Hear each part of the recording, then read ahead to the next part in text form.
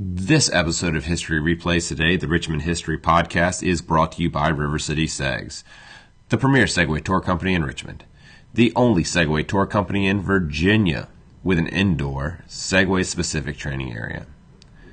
Find out more information or book a tour at rivercitysegs.com. You'll also be able to check out information on Facebook, River City Segs, Instagram, Twitter at 804segs. All of those you'll be able to find about special tours like the Christmas Lights tour coming up, or discounts like the buy one get one free special we'll be having in December.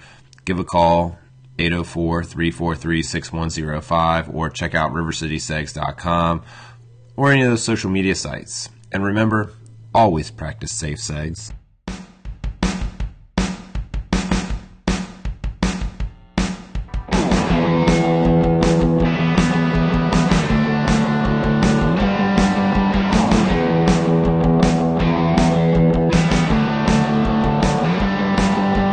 This is History Replays Today, the Richmond History Podcast. Thank you very much for listening. My name is Jeff Major.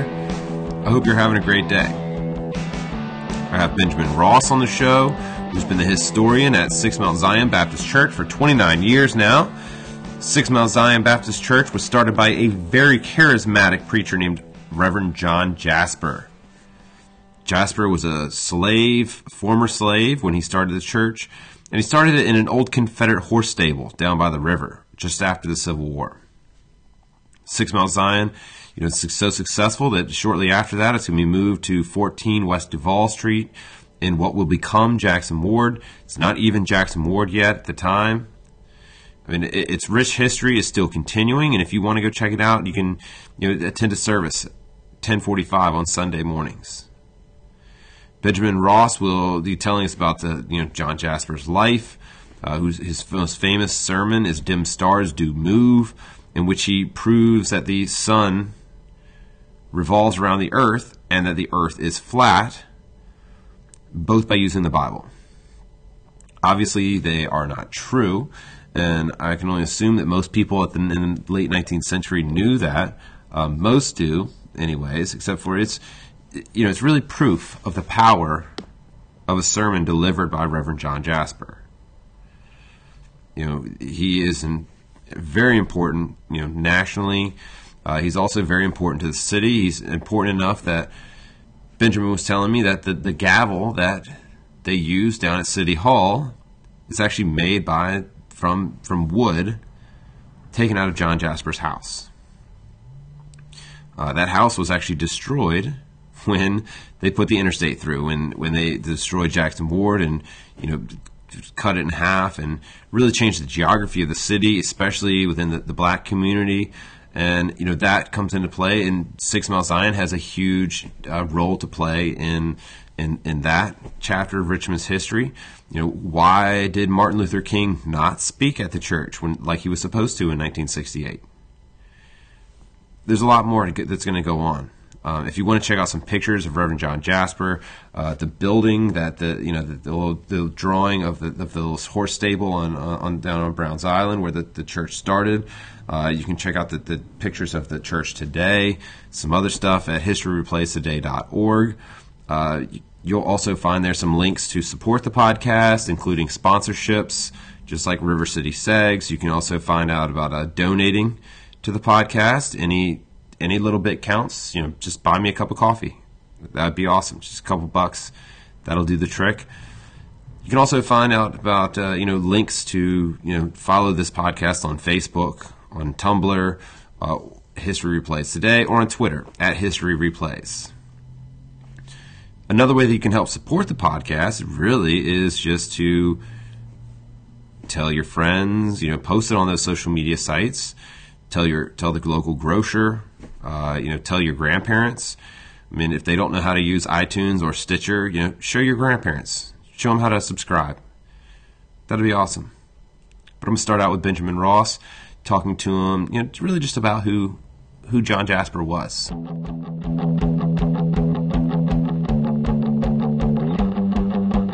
He's born a slave, right? 1812. On the 4th of July, 1812, the last of 24 children. Right. In Fluvanna County on a plantation there. He found his way to Richmond as a teenager, and he started working as a slave here. his birthday. He was down in Capitol Square when he had a religious conversion. And that's when he set on a career as a preacher. And how old is he at that point? Right, approximately. 1839. He's married about 25 Okay. years old. So he starts preaching. He is, I'm not going to say illiterate, but uneducated, because he didn't have an education. He had, to his credit, a good imagination, a good set of lungs, and a penchant for drama. And so the drama and the preaching and the yelling and the hollering and the screaming caught the attention of a lot of people. And his sincere belief in the Bible, he believed literally what the Bible said. Thus that Sunday Move sermon, which was crazy, and everybody, people loved it, people hated it. It didn't make sense. The sun don't move. The earth is not square. But he found passages in the Bible that alluded to that, and that gave him that one up, so to speak. That I'm not making this up. This is in the Bible, and he would say, "Don't get mad at me if you don't like the sermon. Go to the Lord and get mad at the Lord because he's only preaching what the Bible says." Anyway, all of that, the sermon, the drama, women fainting. Everybody liked him, whites in particular, but it got in that kind of newspaper something that white people didn't like him. White people loved it. I'm still trying to figure that out. White people loved the Reverend John Jasper, and they would pack out this church. We would have special seats, special sections of the church just for the white citizens of Richmond. But when is he starting to get this attention, though? I mean, when is... Well, okay. Well, it builds up. So you're still looking at 1830s, you said, is when he had his conversion. His conversion. He was a member of the First African Baptist Church at the time. Right. And they broke away, and it was the First Baptist Church down there on 14th and College or somewhere down there around VCU. And so the slaves broke away, and they formed their own church, First African. He was in there. He was baptized there. And then I think the preaching career began. Now, again, his preaching was a little bit more different from others. The stomping and hooping and hollering and, people getting all excited to hear him. I'm trying to turn this one thing off. Yeah. But it's one of the things that caused the split, as I understand, from the First Baptist Church and to allowing them to have the First African Baptist Church is that raucous, African, Well, it was too many black people in the church, for one thing. Right, but in bringing in interpretations of their own. True, of their own, yes, the way in which African Americans interpreted the Bible and their own style of worship. Right. But I think it all boiled down to when that church decided to go their separate ways. The whites went one way and the blacks went the one way. I think it really boiled down to the fact that there were more black slaves in the church worshiping than there were whites, and so they became a majority there. And a few other things, and I think that's when they decided to go their separate ways. And so he's starting out preaching. And so he went on about his business, yes. Yeah, so he's preaching at the First African Baptist Church? No, I don't think so. I think his career began as a funeral slave preacher. Okay. So whenever a slave died here in Richmond or around the state of Virginia for that matter, he would be requested to preach. They liked the way he preached. It was fire and brimstone. It was hard driving and hooping and hollering and screaming and wailing. And for funerals, that's what you had. You had to have that, or it wouldn't be a funeral at all. Nowadays funerals. I went to a funeral 2 weeks ago up at Ebenezer for a very popular woman. She was a choral director known throughout Richmond. And that thing only lasted 1 hour. Right. Anybody say nothing, you know. But in Jasper's day, and that's what we go after nowadays for funerals, the quicker, the more somber and sober, the better. Right. But that wasn't the case 150 years ago. When Jasper was preaching at slave funerals, oh God, it took weeks just to get it together. Right. You know, and he might have to travel to Charlottesville, for example. He was working as a tobacco stemmer. As a slave. As a slave. Okay. And every day he was away from work, you had to pay his owner $1 for every day he was gone. All that in it. And are these slaves that are throwing the funeral? Sounds like a party, but are they paying that $1, or is he getting paid for his work? They're probably paying that $1. Somehow they probably got that money together because he was the featured speaker. Now, many times he may have been the featured speaker, but he had to wait his turn to speak. And there were white eulogists who would preach the funeral for an hour or two. Mm-hmm. But everybody sat patiently because they knew Jasper was there, and that's who they came to hear. And then he would get up. Mm-hmm. And while everybody probably sat through the 2-hour eulogy, just sat through it, by the time Jasper got finished with it, the scene often was described as a bedlam. Folks had laid out on the ground, women fainted, crying, and I can only imagine what it was like. But that caught on and spread throughout the state. This man, the Reverend John Jasper, is a preaching machine. And so by the time the war was over and we organized the church in the horse stable, he was about 52, maybe 55. Okay. When what? Even before you go to that, this may be completely out of your realm of even study, but where are blacks getting buried in Richmond? Because I know there's the old Negro burial ground, which by 1800 Gabriel's being buried there. Oh, down there, yeah. Yeah, but is he preaching there or where?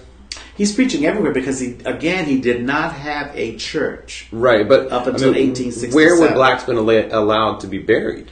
Well, many of them are down there in that burial ground down at the bottom of the hill, off of Broad Street. Okay, yeah, But there are other places around the city. This is just like downtown, but if you were up in Churchill, mm-hmm.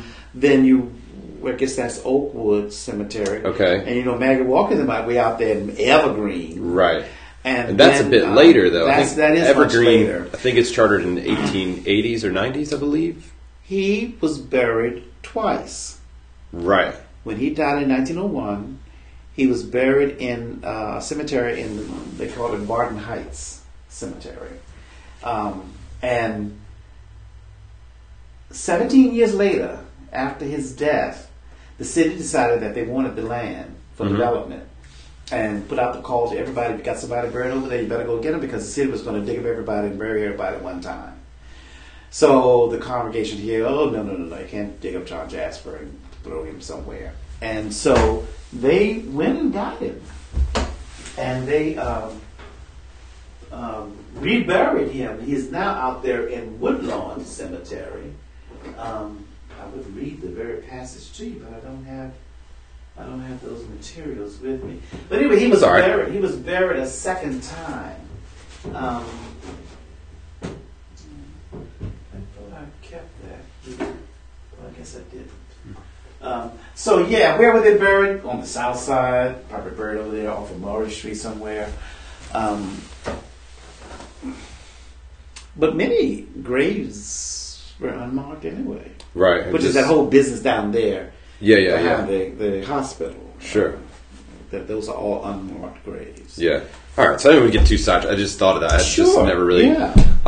So so after and I guess during the war, is he as a slave he's going to stay in Richmond? Yes. Now he he was given authority to minister to wounded Civil War soldiers there at Chimborazo. That was a very rare thing. But again, white folks liked him. He was. And by that time, they already liked him. Oh, yes. Even before the church was organized. Okay. He was given authority to marry slaves. We have a piece of paper up in the archive where he's written down he married 2 slaves in December of 1865. Oh, wow. Yeah. He wrote their names down. I can't call it right now. He could marry slaves. He could minister to wounded Civil War soldiers. In fact, if you go up to the Chimborazo, they have a thing on him up there. Okay, in the National Park Service Visitor Center up there? Yes. And so he was given a lot of leeway that many other black people just didn't have. He had a lot of freedom. He could walk the streets, and nobody would bother him. He was never, to our knowledge, involved in any altercations of any sort. Whites liked him because of his sincere and fundamental belief in the Bible. And while some of his sermons may have been kind of quirky, and people came under the guise of laughing at him and, having a rollicking good time, they left with a different understanding altogether. You may think somebody is cuckoo, but once you hear them preach, then once you hear them talk, then you'll change your opinion about that person because of the sincerity in which they presented. This is a very good article here that was done some years ago by Colonial Williamsburg, and there is a passage in this article that gets at it very, very well. I'm going to read it to you as soon as I can find where that passage is. I really should mark it because it just speaks volumes of the power that he had over people. And there was music made, by Sundu Move. He was the king of hearts and could sway people as the wind shakes the trees. He just had that kind of where is that piece? It is back here.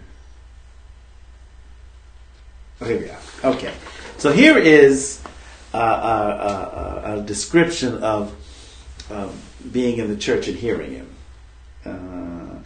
Jasper's performances, because it was a performance. Right. It wasn't somebody standing behind. He would run all around the pulpit. He'd wear capes and Kaiser hats, helmets, and oh yeah. Jasper's performances were a Pentecost for the curious, a juicy apple for the hard-driven reporter, a festival for the scoffer, and a roaring financial bonanza for the saints of the Six Mount Zion Church. There you go. So there you have, it was all going all at one time, and people were singing and shouting and carrying on, and the reporters were here, and they were writing down everything they saw, and the deacons were raking in the money in the collection plates. Sure. There you go. Ding dong. And so that's going to go from, we started in 1867. Yes, with the founding of the church. Now, he was in other churches, but he never was the pastor. Sure, but he starts his own. He was in Petersburg for a considerable time, and I guess many people thought he was going to stay down there with the Third Baptist Church of Petersburg, but his family was here in Richmond, and he was just going down to Petersburg to preach, and then he'd come back here. I don't know what happened down there at Third Baptist, but he decided not to stay with that church. Okay. And he came back to Richmond. The war was over. He was making bricks or whatever his income was, however he was making his income. He was married. I think by this time he was married a second time, and all the children were born. And then he decided to establish his own church, and he called it the Six Mount Zion Baptist Church. In those days, the churches as they were established ran chronologically. Right. First Baptist, Second Baptist, Third Baptist, Fourth Baptist, Fifth Baptist, Sixth Mount Zion. So, okay, so I was actually thinking, so there's not already 1 through 5 Mount Zion Baptist Church. No. Right, got it. It's like you have First Presbyterian and Second Presbyterian, Sure. Third Presbyterian. They all ran chronologically And so for a while, and then they got all these other names. primarily the black populations are going to be in Baptist churches as well, right? I mean, The are they? majority of the black population Right. is going to be in the Baptist churches and then the Methodist churches at that time. Okay. And Are I we guess- on? yeah. Okay. yeah. All right.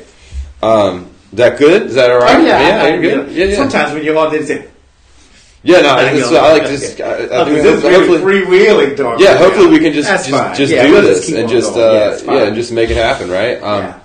Yeah. And so is he the Mount Zion? Is that in particular? Oh, I think Passage or- that's Is kind he- of like his way of putting a little something to it. Just a little flair. Instead of the Sixth African Baptist Church, which is what they were all called: First African Baptist, Second African Baptist, Third African Baptist, and they're all in existence today. Right. Fourth African Baptist, Fifth African Baptist, Sixth Mount Zion. Sure. There you go. And so you're saying they're on Belle Isle? Well, we were organized on Browns Browns Island, Island, in Browns that Island. horse stable, the Confederate horse stable. The war was over. The fire had burnt down there. The troops had gone home, and Jasper was inspired in his 50s, 1955 probably. He was about 55 years old. Was inspired to organize his own church. All these other churches have been organized, so he organized his own church. He started out with 10 members in that horse stable.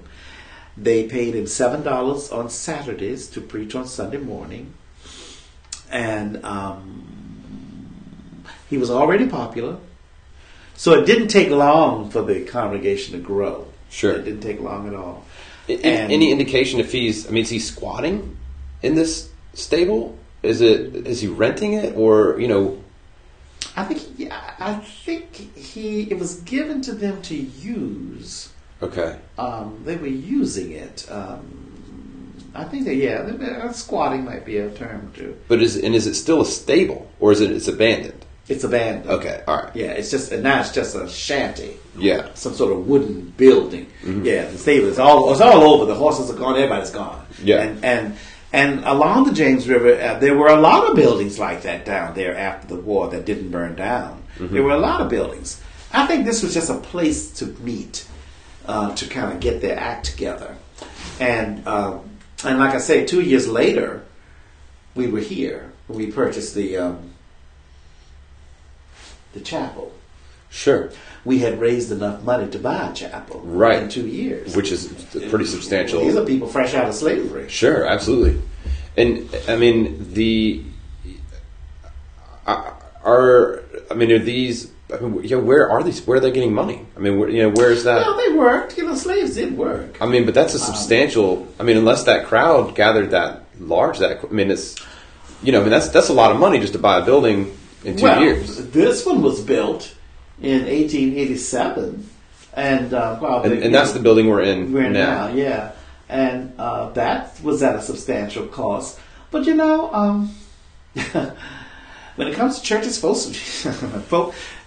people may cry poor, but when it comes to churches, even today, people will dig in their pockets and to keep these old buildings going. I mean, if it's not the roof, it's the steps. If it's not the steps, it's the boiler. If it's not the boiler, it's the windows. It's always something in these old buildings. Right. And none of these congregations aren't rich. We don't have a millionaire in sight. But we will dig in our pockets and we will pull out the money to repair and make all of this. Is a whole new pipe right here going through this room. Oh, wow. Because the old pipe, this pipe is that runs the water to the radiators upstairs. Well, a few years ago, this pipe had seen better days, and it began leaking and spouting and spewing in this room. Yeah. Can you imagine? I thought I'd die when I walked in here and saw what had happened. But hey, we got to fix it. Got to do what you got to do, right? Yes. So, what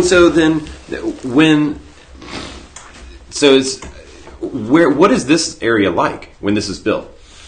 This area was not Jackson Ward when we came here in 1869. There was still a lot of white people living in this area. There was a large German influence in this area. Jews were in this area. Blacks were in this area. It was changing, and many blacks were beginning to concentrate in this area. For whatever reason, it could have been because there were the churches here. There were churches here before we were here. Ebenezer was already around the corner on Lee Street. 3rd Street, Bethel, AME was already down there on 3rd Street. St. Philip's Episcopal was up there on Lee Street. So wherever your churches are, your neighborhoods grew up around them. Right. And so we had several black churches already here. So, I mean, but is it dense with houses at that point? Oh, God, yes. I mean, it's hard. Yes, indeed. It was packed. And it is packed. And it's already the city of Richmond. Like, we're not in Henrico. Oh, no. Yeah, It was okay. downtown Richmond. Okay. But the concentration of blacks was occurring. And the Jackson Ward came during Reconstruction. Okay. So that by the turn of the century, into the 20th century, it had taken hold as Jackson Ward. Maggie Walker was coming along. Mm-hmm. But see, that whole business on 2nd Street with the Hippodrome and all that heyday stuff, that came much later. Right. That was like the 1930s, 1940s, and 1950s. Jasper, they were talking about this right after the Civil War coming over here. Absolutely. And to tell you the truth, they may have taken a bold step to even venture into this neighborhood. But in all indications of that, it was a changing neighborhood anyway. Okay. Whites were moving out of the neighborhood and more blacks were moving in. Is he preaching to whites? Oh, Lord, yes. Yeah, I mean, is the congregation integrated, or is that... Yes, we had many white members during Jasper's Day. That's very, very true. He was, it's hard to, not hard to explain, but he was quite popular with white people. That's helped him a great deal. Let's just see what some of these articles bear out. So much Richmond Negro excited. Here's an article. A special dispatch from Richmond, Virginia says, the Negroes in the city are greatly excited today by the announcement of the possible fatal illness of the Reverend John Jasper, the Negro preacher who made famous 2 years ago by preaching the sermon in which he argued that the sun and not the earth moved. A large number of the more illiterate Negroes have looked upon Jasper as a sort of prophet and regarded him with superstitious awe. He is the pastor of Mount Zion Church on the outskirts of the city. That's interesting. Mm-hmm. And has the largest congregation of any preacher in the South, and one of the largest in the United States, in numbering about 4,000 members. Wow. So that's one article. Here we go at Mozart Hall. The Reverend John Jasper, the colored Sun orator, attracted to Mozart Hall last evening a very large audience, both male and female, of our best people. There were preachers, judges, lawyers present, and all white, more or less amused at his quaint and graphic description in illustrating and expounding the teachings of the Bible. They were struck by the speaker's earnestness in defending his position that the sun moved. So that goes. I mean, we kind of. Now these are newspaper articles. Yeah, and those are from white paper. The two you just read, right? Yeah. So I know that definitely the one that said the best of our citizens, and then went on to go list white jobs at the time, was definitely a white paper. Mm-hmm. But because that's what gets him his genuine fame, is this the sun do move. Mm-hmm. And when does he start giving this sermon? 1887. 1887. That's when it came out, in 1887. And he was no spring chicken. He was probably in his 70s, maybe. Okay. And so, like you said, the concept is that the sun is revolving around the earth. And the earth was square. And the earth is square. And the sun do move and the earth am square. And here he took the passages of Joshua, where Joshua, and all the Bible scholars, they know this. Joshua commanded the sun to stop. Joshua, the great Israeli soldier, was commanded by God to go and fight. And the one is Joshua fought the battle of Jericho and the walls came tumbling down. So Joshua himself was a great warrior. Anyway, the sun was shining that day, and Joshua wanted more sunlight to fight his battle. He didn't want to fight in the dark. And Joshua asked the Lord to stop the sun so that it would shine for a long period of time. And the Bible says that the sun stopped in its path. And Jasper would say, well, anything that stopped had to be moving. There you have it. And so you're saying that if people came to see us, folks obviously knew that the world's not square. Oh yeah, they knew that. Well, there was that group of people, the Zealotite, whatever that name of that crowd was, that did believe. I don't have it here. That did believe. There was a crowd in England that still believed that the Earth was flat. Okay. The sun do move, the Earth am square. And there was a crowd in England, even in the late 19th century, that believed that the Earth was still flat. And so does Jasper actually believe that? No. Okay, so I don't think he doesn't believe that. Are people mocking him, or in a is sense it? They do mock him. Oh yeah. Everybody came to. Oh yeah, you didn't. The sermon was announced. It was always announced in advance. You didn't perchance pop up on the Sunday mood. Oh, I'm so lucky I was in the church that day. That's when he preached that sermon. Oh, no. You knew that was going to come. Okay. You knew that sermon was being preached.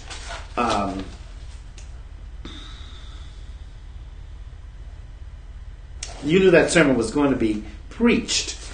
And because the newspapers announced it. Here we go. Hundreds of people hear what they are doing. Personal honors upon Reverend John Hanson. Oh, there's something else right here. This is not what I want to share with you. Okay, here we go. Well, here's one. The sun do move. Sunday, it was generally known that the Reverend John Jasper would deliver at his church on Duval Street the famous sermon, The Sun Do Move. It has been a good many years since Reverend Jasper and his wonderful sermon were discovered, but it is in fact that he always interests his hearers and never fails to introduce new matter into the remarks. Sunday was no exception to the general rule, and the result was that a full house listened. A large percentage of those present were white people, many of our fairest ladies gracing the occasion. Okay, I can go on and on, but this kind of gives you these articles are mostly a who's who. Yeah. And who all was there. And so the General Assembly actually calls him. He gives the speech at the General Assembly. At the General Assembly, that is very, very true. Yes. Everybody wanted to hear it. Yeah. Nobody... It was never considered, a great piece of oratory. Mm-hmm. It was just something, that's buzzing around and...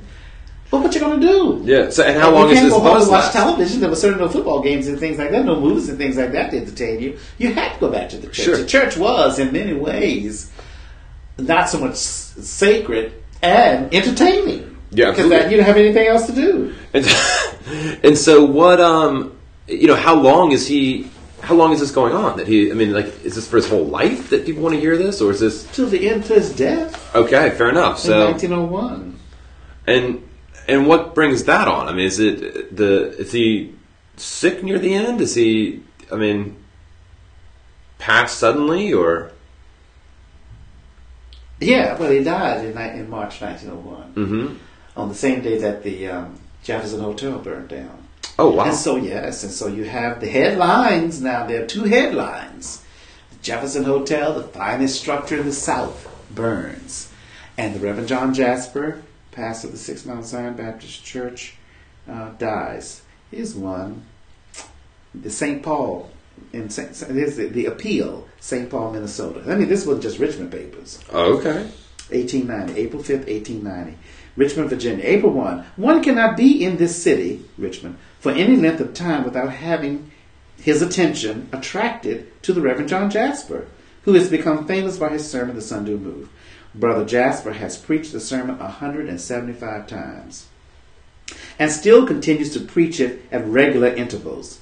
Learning that it would be delivered last Sunday, the Appeal, the name of the paper, decided to go and hear it. This is the Appeal in St. Paul, Minnesota. On arriving at the church, which provided to be very credible structure, this is the red brick name, I was politely received and shown a seat. So this is probably the reporter from the paper from St. Paul. But before giving any detail of this truly wonderful exposition of Bible doctrine, it may be well to give a brief account of the life of the preacher. Okay, so they go through his life. He was born in 1812. In 1839, he became converted, and soon after he became a preacher. In 1840, he began his ministry. When Richmond surrendered and Jasper became a free man, so the war's over, and he became a free man with only 73 cents in his pocket and was in debt for the house that he rented, the amount of $42. It may be said that he is now worth some thousands of dollars. Until 1867, he did general missionary work, both in his city and in the country, during which time he had a great many calls to different colored churches, but accepted none of them. So he never... Right. This is his church. On Sunday of 1867, he organized the church, and it goes on. Anyway, I'm just kind of going through these articles with you to kind of give you the flavor. Yeah, but so what happens when he dies? I mean, is that going to be? I mean, I'm assuming that's going to be a pretty substantial blow to the church. Oh, and to I mean, is that high on the hog there? Having the Jasper funeral was the funeral of the day, right? And that's yes, indeed. It went on for hours and hours and hours and hours. Yeah, and held here, I'm sure. It was held here at the church. Yes. We have things upstairs. Oh, here we go. Okay, so he's dead now. This is March 1901. Reverend John Jasper died yesterday. Famous colored preacher passes away at a ripe old age. His Sun Do Move sermon, S-O-N, son, a discourse that gave him a worldwide reputation, attracted widespread attention. Story of his life. Okay, so here we go. The Reverend John Jasper, the central figure among Negro Baptists of the city and the most widely known colored preacher in America, is dead. He passed away peacefully yesterday morning at 10:35 at his home, 1 at 1112 St. James Street. There's the house up there. Right. Surrounded by his relatives and many of his friends. He had lived nearly 90 years. He was really 88 years old. And had gradually been growing weaker and feebler. In the death of Reverend John Jasper, a most unique figure in the ministry of the country passes away. His fame was worldwide, and when visitors came to Richmond, they hunted up Jasper and tried to introduce him to preach for them his famous sermon. And when he consented, he was assured of an audience with few preachers can boast. See, Jasper was getting the attention. Yeah. And far be it from me to surmise what was going on at that time, but I suspect a lot of preachers were rather jealous. I mean, there's a certain amount of jealousy today among preachers. Sure. I can tell you that right now. And so here you got this minister over here at this church preaching this crazy sermon, the sun moving the earth up square, when we know doggone well that's not the case. The sun is round. Right. And the sun doesn't move, the sun stays in place, and everything, science teaches us that. Who is he to be over there preaching cuckoo stuff to people with roaring success? Everybody knows it's not true. Everybody knows it's crazy. But it packs out the house. Yeah. Yes, one preacher in particular didn't like it at all and would write articles in the newspaper about it and chastise Jasper about it. That's how you did it in those days. You wrote up your displeasure in the newspaper. But in the end, the sermon won over. Sure. Now, everybody didn't like it. And at one point in time, they thought they would take it on the road. And so they went to D.C., maybe Baltimore, Philadelphia. There was crowds up there didn't go for the Sunday move. I think they were just a little bit too sophisticated for that. And it didn't work. But they just packed up their bags and came back home to Richmond where it did work. Right. And the Sunday move remained, even today, still a sermon that many people like to bring attention to. Sure. Well, it seems like the 1901, it's never a good time for anyone to pass away. It's a good time for the church because, at that point you're getting, the neighborhood of Jackson Ward is beginning to take hold. Yes, beginning to take hold, and it's there's no troubles carrying on after him, or everyone just keeps on keeping on. Yeah, and the congregation stays about the same size. Are people gonna? I'm sure some folks are gonna say about this. Well, this guy's good, but he's no John. He's no Jasper. Well, that was Reverend Peyton's problem.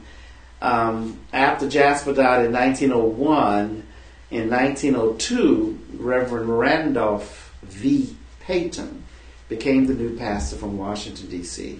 Now, there were a number of preachers that were on the short list, I'll call it, from everywhere. Mm-hmm. Because when this pulpit was up and Jasper was dead, this was a pulpit. This was, oh God.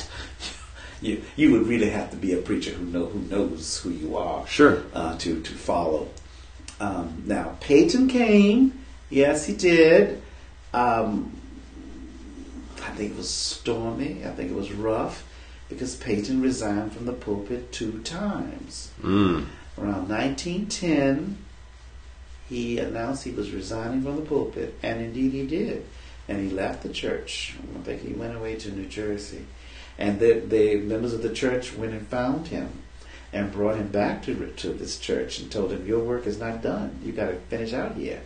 And he stayed for another 10 years, till at which time he wanted to tear down the Jasper church and build his church. Right. And that didn't go over well. And so he resigned a second time, and that was that. Huh. And so right around that time, you definitely have, within the neighborhood, I don't know, maybe even during Jasper's time, John Mitchell Jr. Yeah, they were all cranking up then. They're all. Jasper's much ahead of them, though. Are they coming here, or? Are they? No, I don't think they were coming here. They were not members here. Yeah, it seems like it would be something. There were many other churches to choose from, and something below them. Oh, well, I don't know. To go to this sermon. They could have been, but there were many other churches. You didn't have to come to 6 Mount Zion. Right. You didn't. There was First African, absolutely, which is kind of like the mother church. Right. Which is Maggie Walker was there. Maggie Walker's church. Doug Wild Evans was there. Mm-hmm. You had Second African Baptist over on the West End. So they were holding down the people who lived in the West End part of the city. Mm-hmm. Many of whom I suspect maybe worked at Maymont. Mm-hmm. As some 6 Mount Zion people worked at Maymont. There was Ebenezer up here on Lee Street, the high educated crowd, yes, and fair in color. So you had that crowd. So of course Oliver Hill, many. I've worked with their history committee, and I told them y'all should collect diplomas. All your deceased members. You probably have more diplomas. They probably could fill up a room with more diplomas because their church, aspired to that. You didn't have to come here. You could have gone to Fourth Baptist up in Churchill, right, which was like the mother church of Churchill. Fifth Baptist on Carey Street, another church in the West End. And then across the river in Manchester at the time, there is the Mayor's Church. First Baptist of South Richmond. Mm-hmm. Had a big operation over there. Mm-hmm. So you didn't have to come here. Those are Baptist people. Then there was Asbury Methodist Church up in Churchill. They're very old. St. Philip's Episcopal Church was up here on Lee Street. But are the folks St. here? Joseph's Catholic Church. So the AME Church. So you went where your faith was. Yeah, but are these Baptists folks were big. are these folks beginning to be caught up in that fervor of I guess to where what I guess the overall picture of Jackson Ward is at that time you have Maggie Walker, John Mitchell Jr., who are especially raising up the mental fortitude. Yeah. There's so much. The general. What they were creating was the not so much a spiritual foundation, but what they were creating was the economic foundation. Because that's what their focus was on. It's only 2 blocks away is where the W.W. Brown House is around the corner. Right, where he's going to start the Bank of the True Reformers. So see, you get into banking. Yeah. John Mitchell was into newspapers. Sure. And then, of course, the Second Street was developing as an entertainment, which is not the church. In fact, you're talking about oil and water now. Okay. And it's so ironic, and I do have to raise my eyebrows sometimes, that Jackson Ward doesn't give the churches enough of their due. They put it all on the Hippodrome and Maggie Walker and John Mitchell, who all have died and gone on away. And while there was a heyday where the entertainers were coming here, Lena Horne, Cap Calloway, and a lot of them, it still failed. Sure. But the churches stayed. Now, some left, yes, that's true, but many are still here today. And I maintain that if it wasn't for the churches that kind of held it together, albeit if it's just on Sunday mornings, this whole Jackson Ward thing would have fell apart, particularly when the highway came through. And in spite of the highway, yeah, and let's get into that because that was jumping way in time. Now. Sure, well, I guess that's like we've got there 40, 30 years. Yes. 30, I mean, the 1950s. Because for the most part, the interstates. Especially 95. It's about 50 or 60 years old. The interstate system. And you can pretty much figure out where all the poor and mostly poor black neighborhoods are by following where the interstate is. Was being constructed in the 1950s. You can ride it from Boston all the way down to Miami. And that stretch of it came through Richmond. Now, there are lots of theories. But no matter how you cut it, it was coming through. Mm-hmm. And we were in the midst of it. In many ways, we were to be torn down. We were given 3 alternatives by the highway authorities. 1, tear the church down. I think they were going to give us some money and we'd rebuild someplace else. 2, try to see if we can move the church out of the pathway of the highway. Mm-hmm. And 3, swing the highway around the church, thus no demolishing the church or anything like that. And of course, that's what's happened, in part because of the Jasper legacy and how that legacy was woven into the history of the state of Virginia. And see, is there the story I heard is that there were people standing outside? Well, we had a lot of support. Yeah. Yes. So, I mean, were there active protests as it was going? Yes, and the students at Virginia Union were involved with it. But here in the church, we had our own Confederate down in City Hall, and her name was Cerelia Johnson. And I think she was an elevator operator. Okay. And somehow she would hear things down at City Hall. She was privy to hearing what decisions were being made. Somehow she heard things. And she'd bring that information back to the church. Okay. So we kind of always knew somehow what was going on. It helped us a great deal to help for our fight to right. So you mean Confederate as in spy, not as in Richmond. Our spy, our spy, yes. Because the interesting thing, thinking about that is that it actually goes, it almost, just barely misses the church, and then as it curves back, it just barely misses the St. Luke building, Maggie Walker's, which I don't know if that's intentional or if that was just... Yes, because, and this is where I get in trouble, I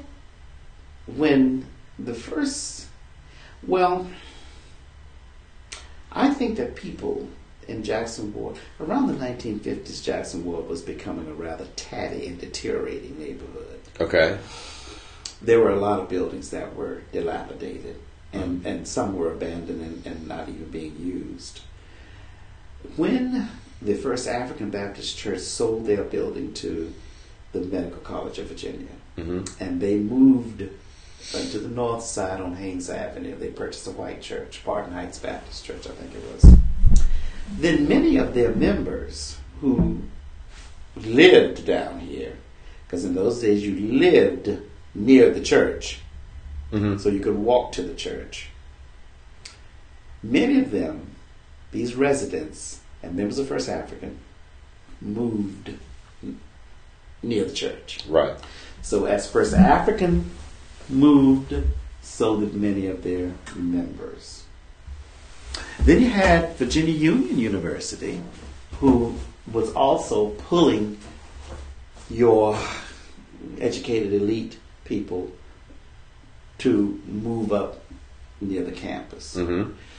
So when the highway came through, however they cut it, they, I think, looked at, here is a mass of structures that their life is over. Their lifespan is over.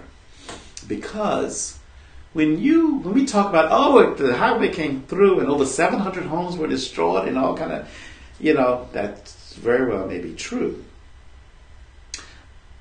But I never hear of any major structure that was torn down. I've never heard, that wonderful hall, that massive building. It was right. You never hear of any particular building that was lost to the highway.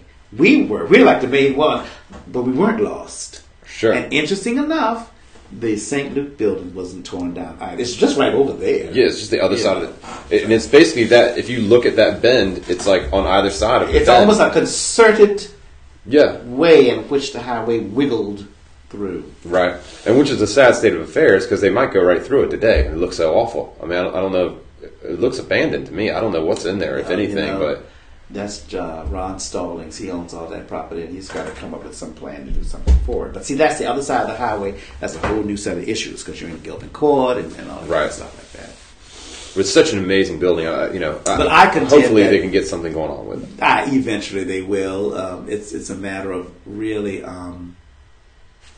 trying to figure out not so much what you're going to do with that building, but what you're going to do with that side of the highway, right? And all the land and the inhabitants and all that kind of stuff. Well, because it seems like that, while. And I guess, to play devil's advocate, I'm sure all the people that lost their homes within that are going to say they weren't important to the world, but they were my house. Oh yes, I've met several people like that who they were living in their homes and they lost them. But that's no different from when the expressway came through so many years ago. I know people who lost their homes to the expressway. I suspect they got money out of it, though. But they, it also did some pretty dramatic stuff as far as just dividing. Well, the word is called bifurcated. It bifurcated downtown, or bifurcated Jackson Ward. Yes. And so Jackson Ward is over this side now. Sure. And over there is a whole new something else. And, kind of moving forward through the interstate, I mean, is that going to benefit at all? I mean, I guess that's... Well, the thinking at the time was that the interstate, because rail activity was waning. Sure. And if you were running a business, you had to go out to where the rail yard was to get your goods and get them downtown to where you are, to your store. The thinking was, well, with this interstate and automobile and trucks and things now being the preferred mode of transportation, they now can just come right on in town and back up to your store and unload. Sure. And you don't have to go through the business of going out to wherever the rail yards were to get your stuff and bring it in town. Right. And so, shortly after that's going on, though, the neighborhood is going to definitely start going down pretty around there, substantially. It goes down substantially after the highway.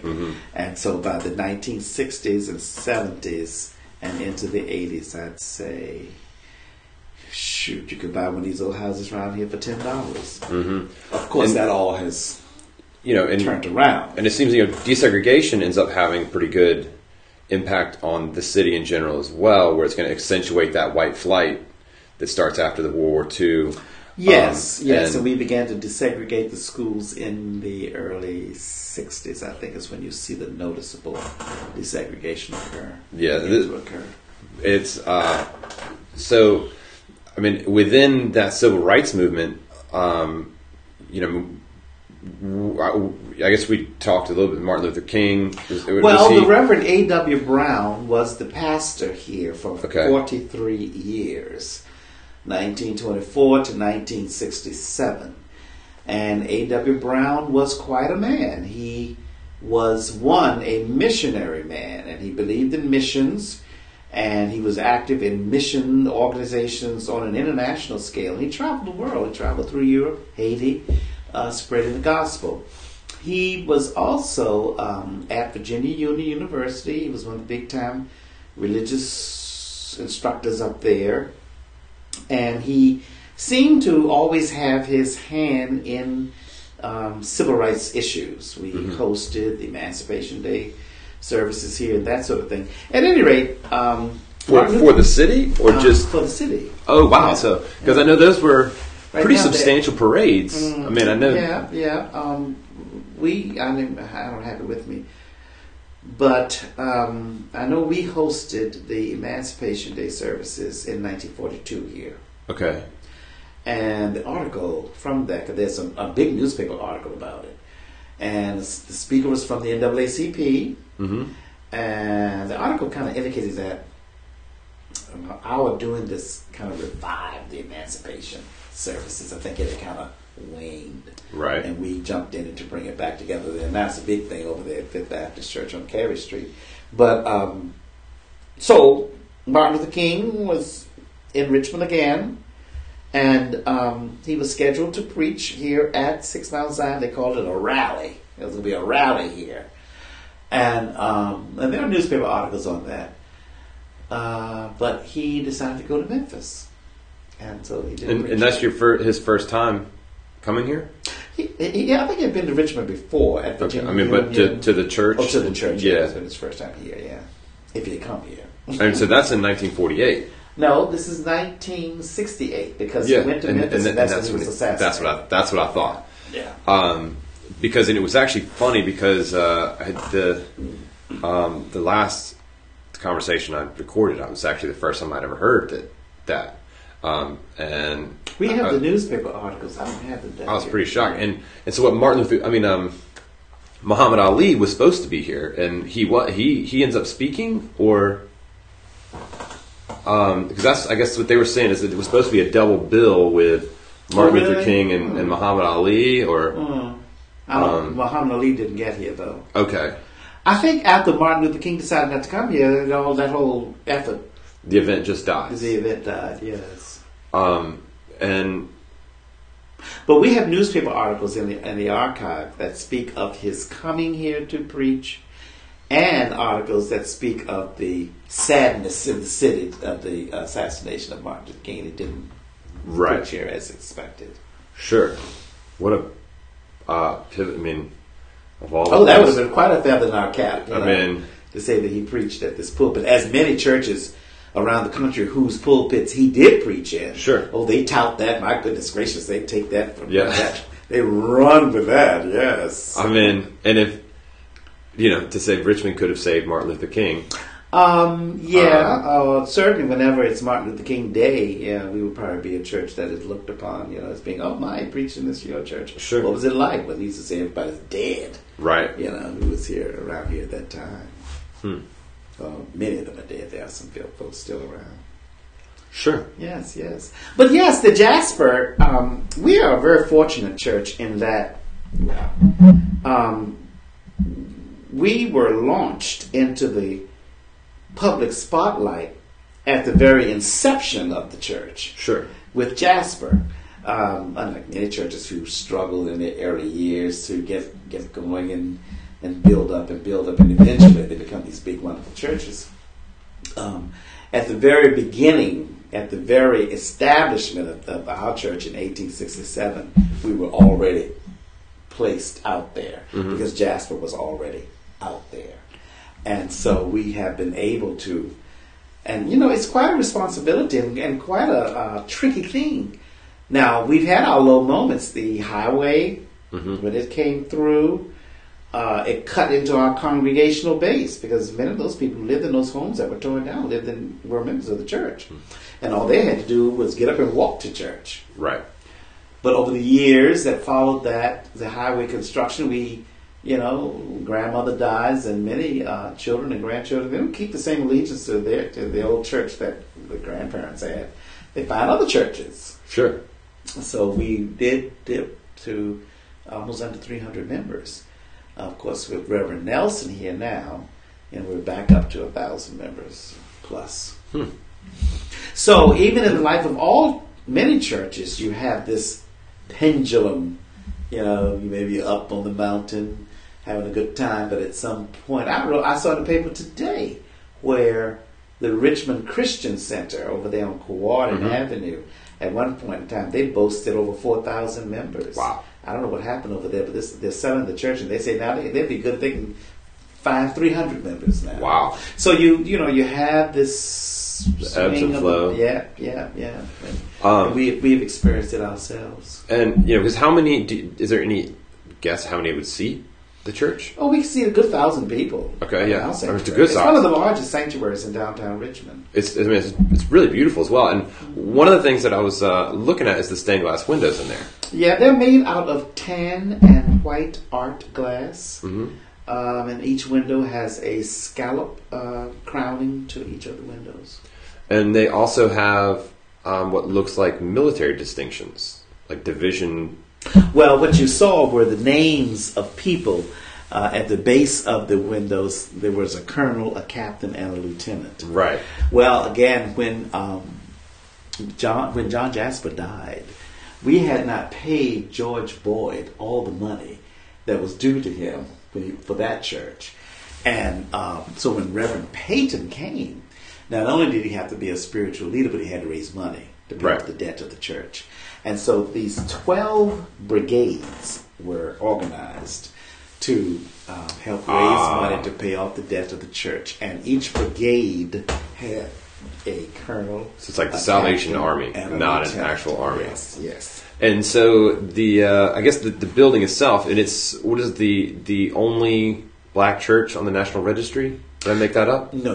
There's some kind of distinction in. Well, we are not the only. We used to be the only in a lot of things, but over time, you don't stay the only. Yeah. We are on the National Register of Historic Places in two categories: our association with the Reverend John Jasper and architecture. Okay. We are on the Virginia Landmark Register. And we are the only black church in the city of Richmond that is its own historic district.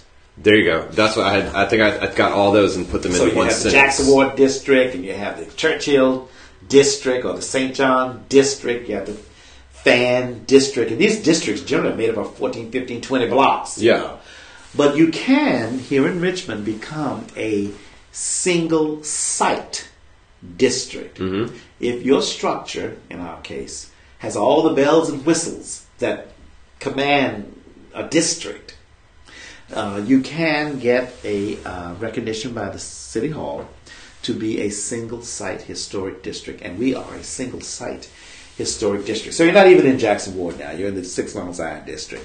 It's only 3 acres of land that we're on, but that's us. Yeah, fair enough. And so the original church is, I guess, the building itself is what's built in 1868.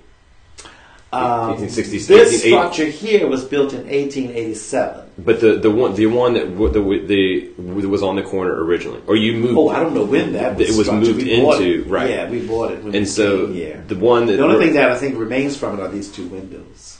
Oh, okay, all right. And so the second building is built. That's again all black architect George Boyd. Who built the St. Luke building and the Maggie Walker House. Okay, fair enough. There we go.